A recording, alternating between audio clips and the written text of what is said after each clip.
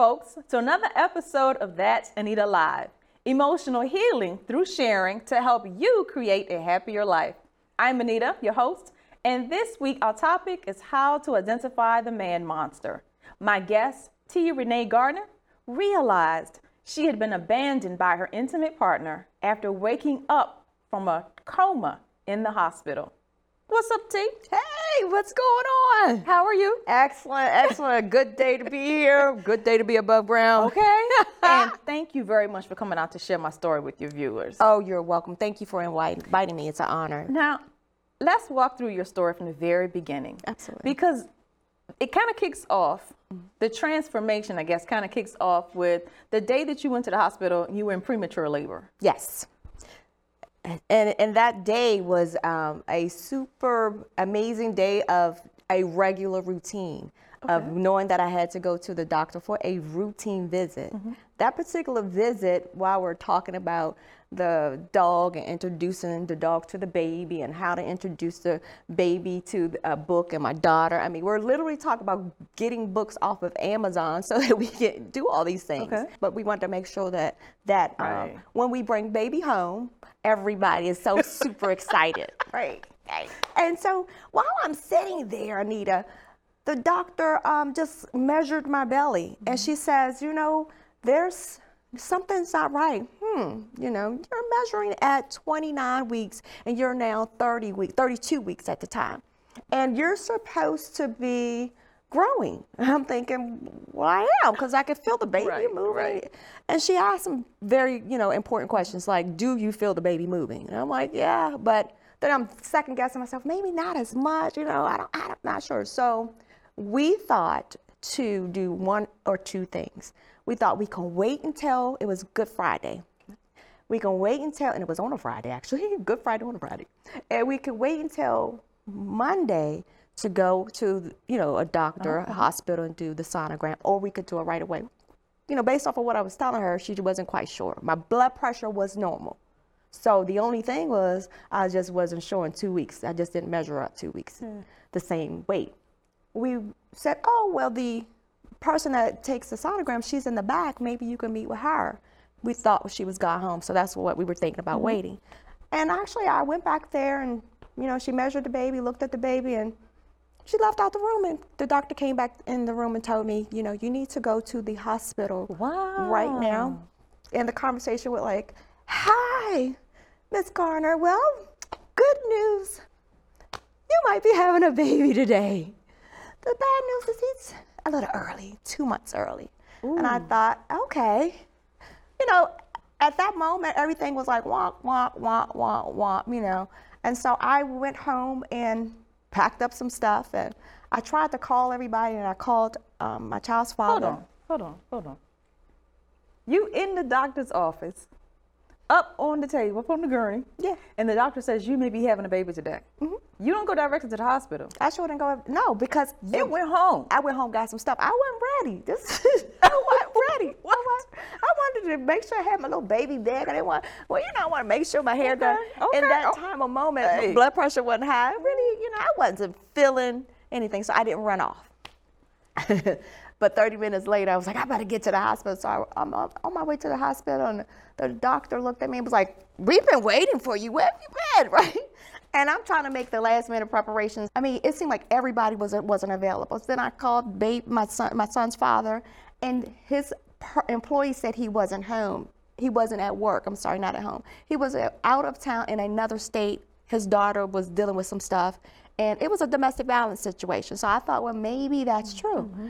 And so I'm on my way to the hospital, and I'm thinking about that. I'm thinking about, the baby. By the time I get there, my blood pressure was 220 over 1 something. And it was absolutely, it was all of a sudden. So the doctor looked at me and she said, nope. Well, I'm going with preeclampsia. Whoa. Save mommy and baby. That's how it works. I said, okay, yes, ma'am. Because she knew there was nothing to bring my blood pressure down. She knew that I had preeclampsia. She knew that my blood pressure was super high, and it all happened so quick. And I literally turned blue. So I knew I had fluid in my body, but I didn't see myself turn blue until later on when I saw the pictures. I saw some before pictures and Okay. after pictures, Okay. and you could literally see like the color of your shirt. I was probably like the color of your lighter color. Wow. I started getting dark that quick around my face, and then after the baby was born, and I took the first picture, they let you hold the baby. You know, my color was starting to come back. You know, I kind of looked kind of normal. You know, so Okay. true. Say when you have preeclampsia, the only solution is C-section because you have to save mommy and baby. So, you know, the process of having the baby that day was amazing. It wasn't right away because when you have a baby in your old age, you in your old age, you gotta you know, they give you a shot when they know the baby lungs are too small. So the doctors give you a shot in both your buttocks. One day, one the next.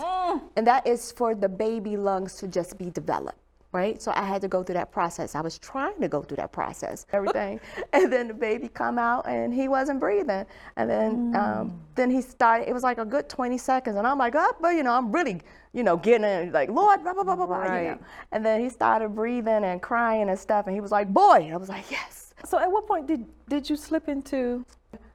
I kept having cramps in my legs and my blood pressure was always spiky. So the doctors thought it was going to regulate. So they gave me the, you know, slow release medicine, which is magnesium. And then she gave me an emergency release magnesium because my blood pressure just going up and down, up and down. It was really, really crazy. But I kept complaining about cramps in my legs and I kept getting ultrasounds. But it was no blood clot. Now, at that point, were you stressed about anything? I'm worried about my blood pressure. I'm disappointed he's not there. And then I'm disappointed that, you know, I'm still moving around in the hospital at the different phase from, you know, the emergency room to the, you know, time to get well room to the room where you're supposed to be with baby. And so you're hearing babies cry. You know, you're hearing moms with their, you hear the families and, you know, and I'm not having that. I can't get that because my son is in NICU and, you know, it was just a sad moment. But, you know, and then focusing on my blood pressure. And then all of a sudden, the doctor came in to give me emergency release pill. And that emergency release pill, I took it and it did. It really worked immediately, but it also spiked something in my body. When you have high blood pressure, you're getting magnesium. And so my electrolytes was all over the place, right? And so that magnesium is water, basically. My blood pressure was very high. My sodium was always low iron. Sodium is your low iron. That's salt. And it dropped from 26 to 13, which meant that I wasn't getting any oxygen to my brain. So the cramps in my legs was the indication that there was something going on. But we just, you know, that's not something you normally see here and stuff like that. And so when the doctor gave me the emergency release pill, it ignited, it was like fire shot up in my bone. And I kid you not, I did not sleep in the hospital bed that night. I literally slept in a guest bed, looking at the hospital bed, you know, telling the doctor, no, I'm not sleeping in there. She's like, you're gonna be fine, you're gonna be fine. I was like, I just felt like that was abnormal. And so the nurse monitored me, of course, throughout the night. Girl, so you in the hospital regulating things, not doing what the nurse or the doctor says. I didn't think that what they were saying was I thought I was gonna die. I literally. Because at the time, it wasn't like I was on any monitors. So how do you know what's going on? That the very next day, they called me, I kid you not, and I text everybody, my dear friend that's here with me today, and my father, somebody was gonna pick me up from the hospital pretty much. And I texted them and said they're gonna keep me an additional day because, you know, they were uncomfortable, right? And so the main doctor that I have at the OBGYN came in and said, you know what, Ms. Garner, we're gonna watch you one more day just to make sure. And I wasn't hooked up on anything, but the cramps were so severe then that it was almost like somebody just took my muscles in my leg and just crumbled them up like a big old ball and just kept doing it like that was the massage that they were giving me. And so I was laying in the bed and I remember seeing my dad come in, and this is a key point in this whole story. I remember seeing my father come in after I texted him and said they're gonna keep me another day. He just wanted to come see his daughter. And I looked over at my dad and I said, why did you come? My father's from the country. I can come see about my baby if I want to. And he could. Anytime your father want to come see you, he can come see you. And I said, I'm glad I know I'm not going to die. Don't ask me why I said that. I just felt that. And so my father knew my feelings with my child's father not being there. I mean, I'm real close to my dad.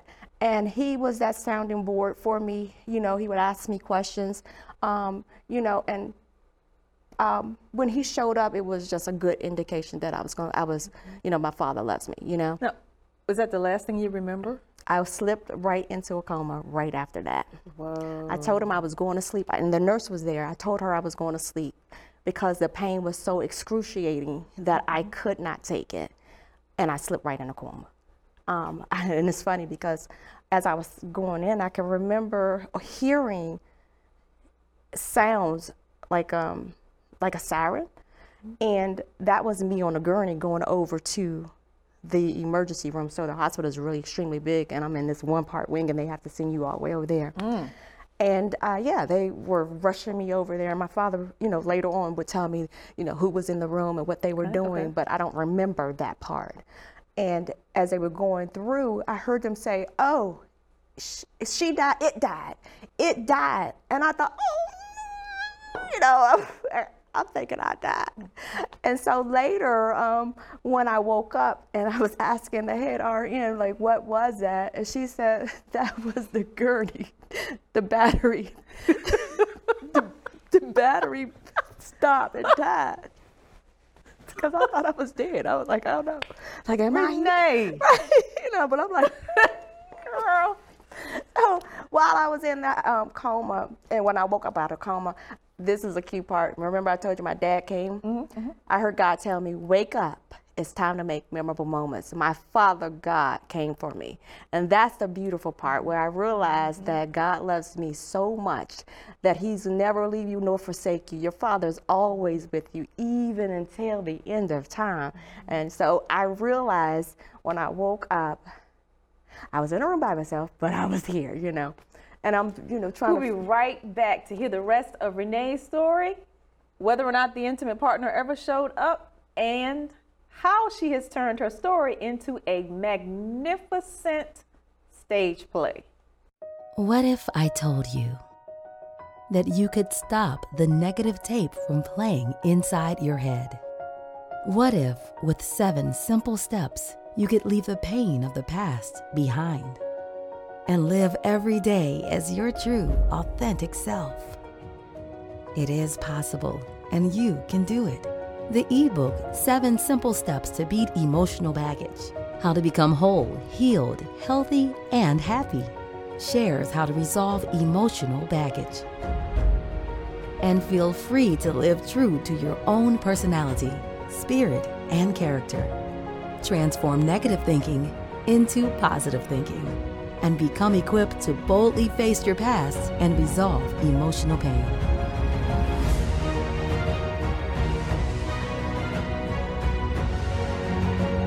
Get your free copy at thatanitalive.com/ebook.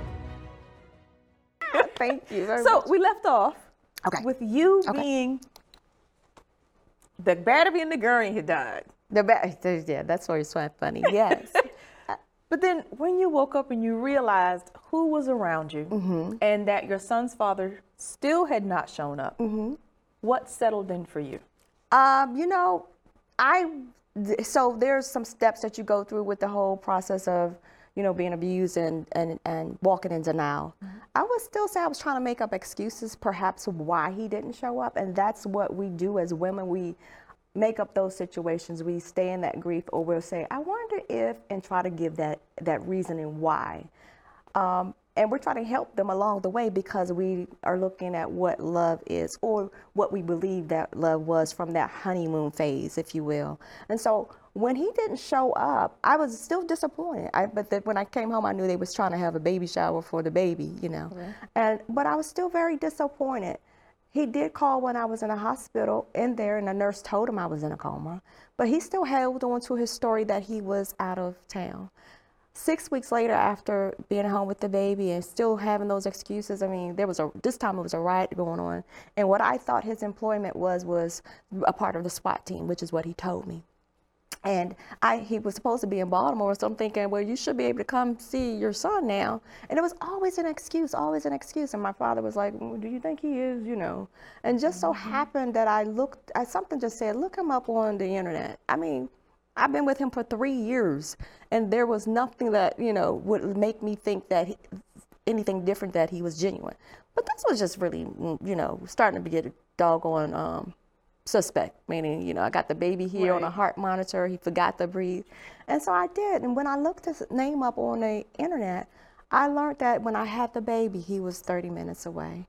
And I thought, well, dog, you know, that's more than I can bear, you know what I'm saying?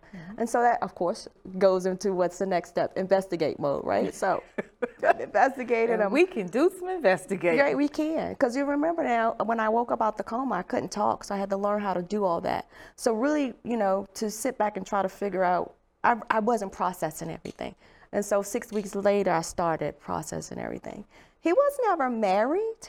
He was married years ago, but he wasn't married. He had a lot of patterns of disorders that went with them. So with the mental abuse, his was more mental, and he just told a lot of lies. And it looks like he had a lot of women online dating, you know, things of that nature going on. And so, I ended up contacting a woman and just saying, hey, from a grown-up perspective, what's your relationship? She was in a relationship with him for 5 years. I was in a relationship for 3 years. Wait, stop the press. Yes, Wait a minute. Yes. Wait a minute. Yes. You called another woman. Yes. That's what we as women need to just find out. Woman to woman. And she had an honest conversation with you. A grown-up conversation with two women that says, okay, what's going on? What is my man doing with you? And apparently he was doing some things with her too before me. And so she must have, she caught him in a couple of different things, relationships. Well, I just had to tell her I'm holding his baby 6 weeks old in my arms, and that's my relationship, and I needed to have an honest answer.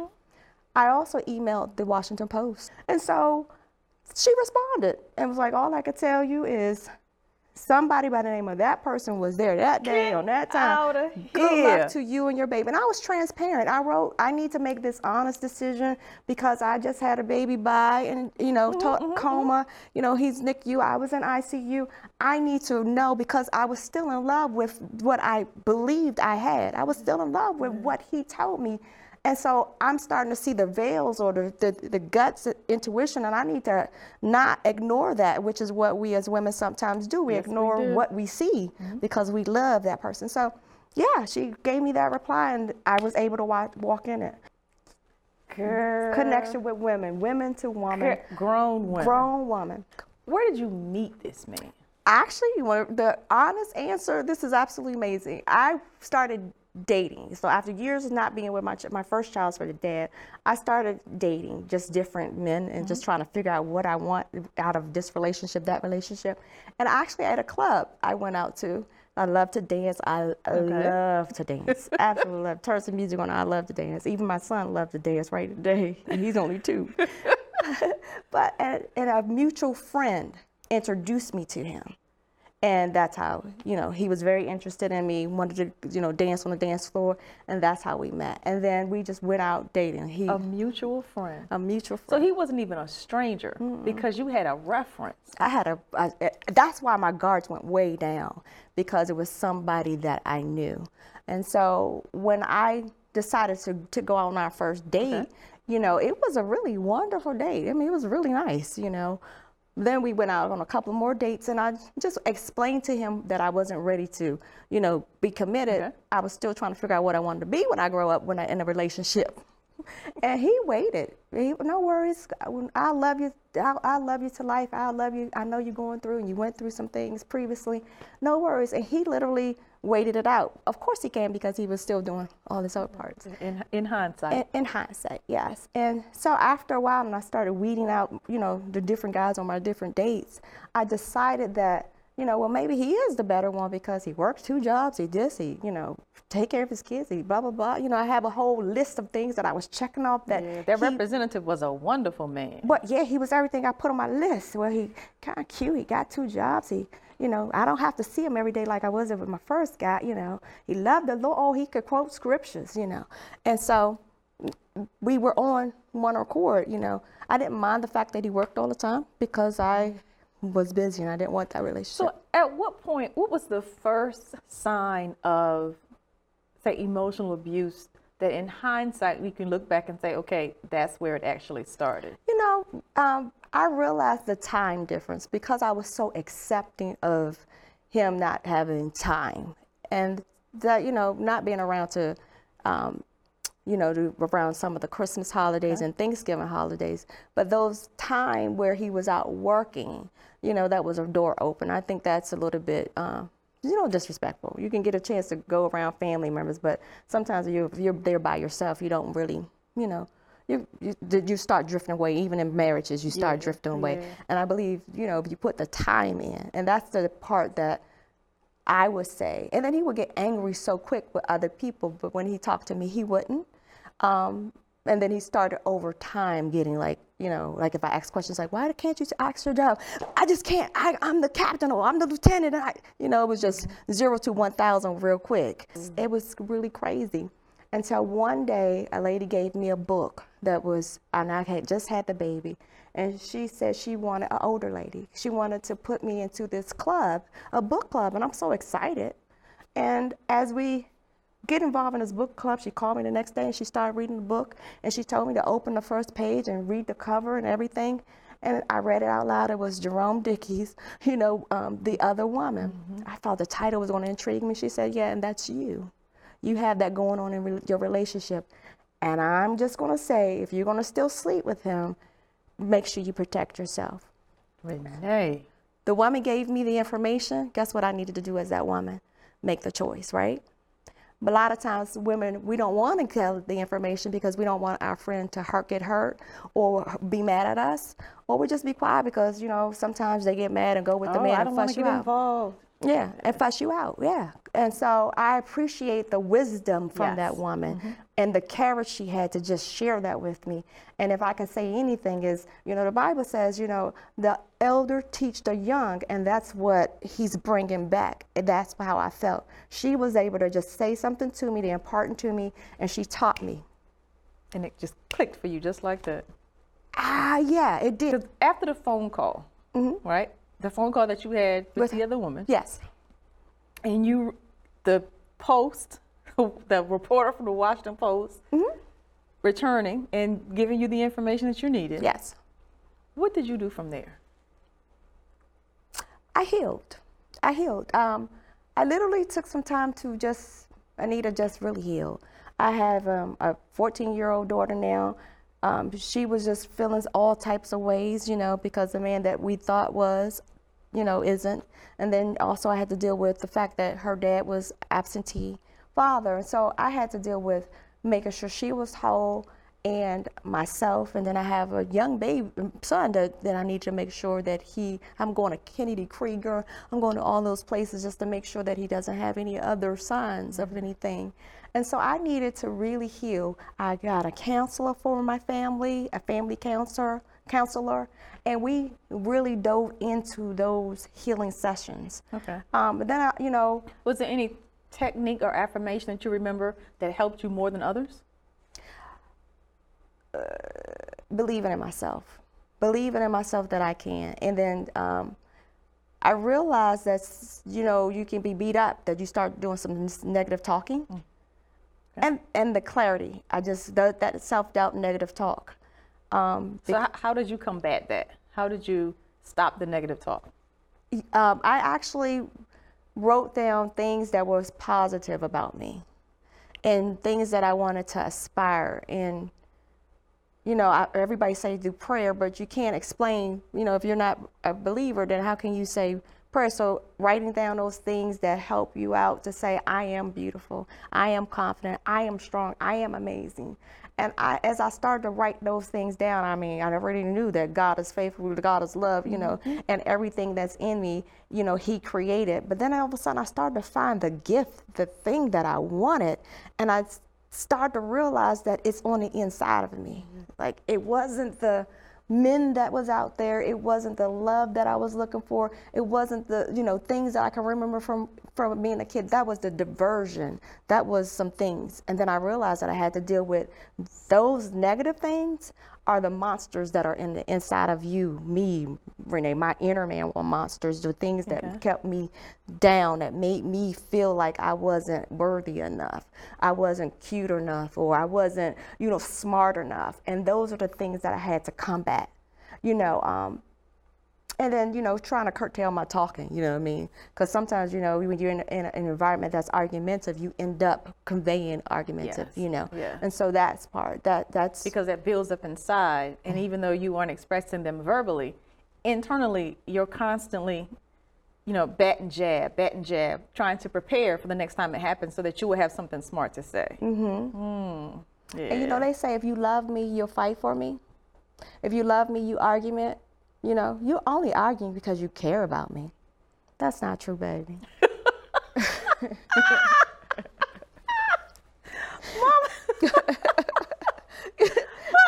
Look right here into this camera right here and please say that again. Alrighty, what I say? If you love me, you're only arguing because you care about me. If you love me, that's why you're arguing at me. You're fussing at me because you just so engulfed in me. You love me so much. And you care about me. That's why you're fussing at me. That's why we're saying those things. That's not true, babe. That's not it.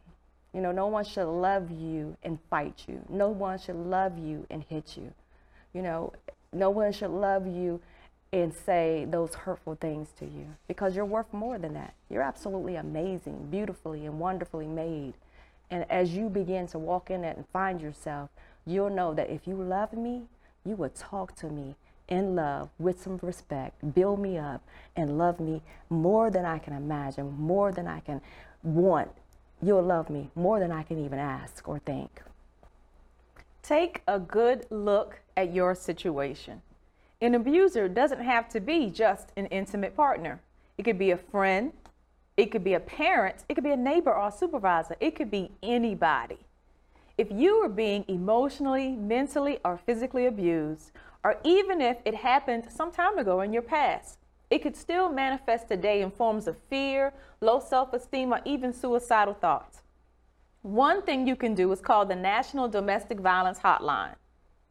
We are here for you, because I know sometimes you don't want to be fixed, you just want to be heard. The Domestic Violence Hotline is 1-800-799-SAFE. That's 1-800-799-7233. Start your journey to emotional healing today. I'm Anita, your host. Be sure to check out thatanitalive.com for where and when to see our next episode.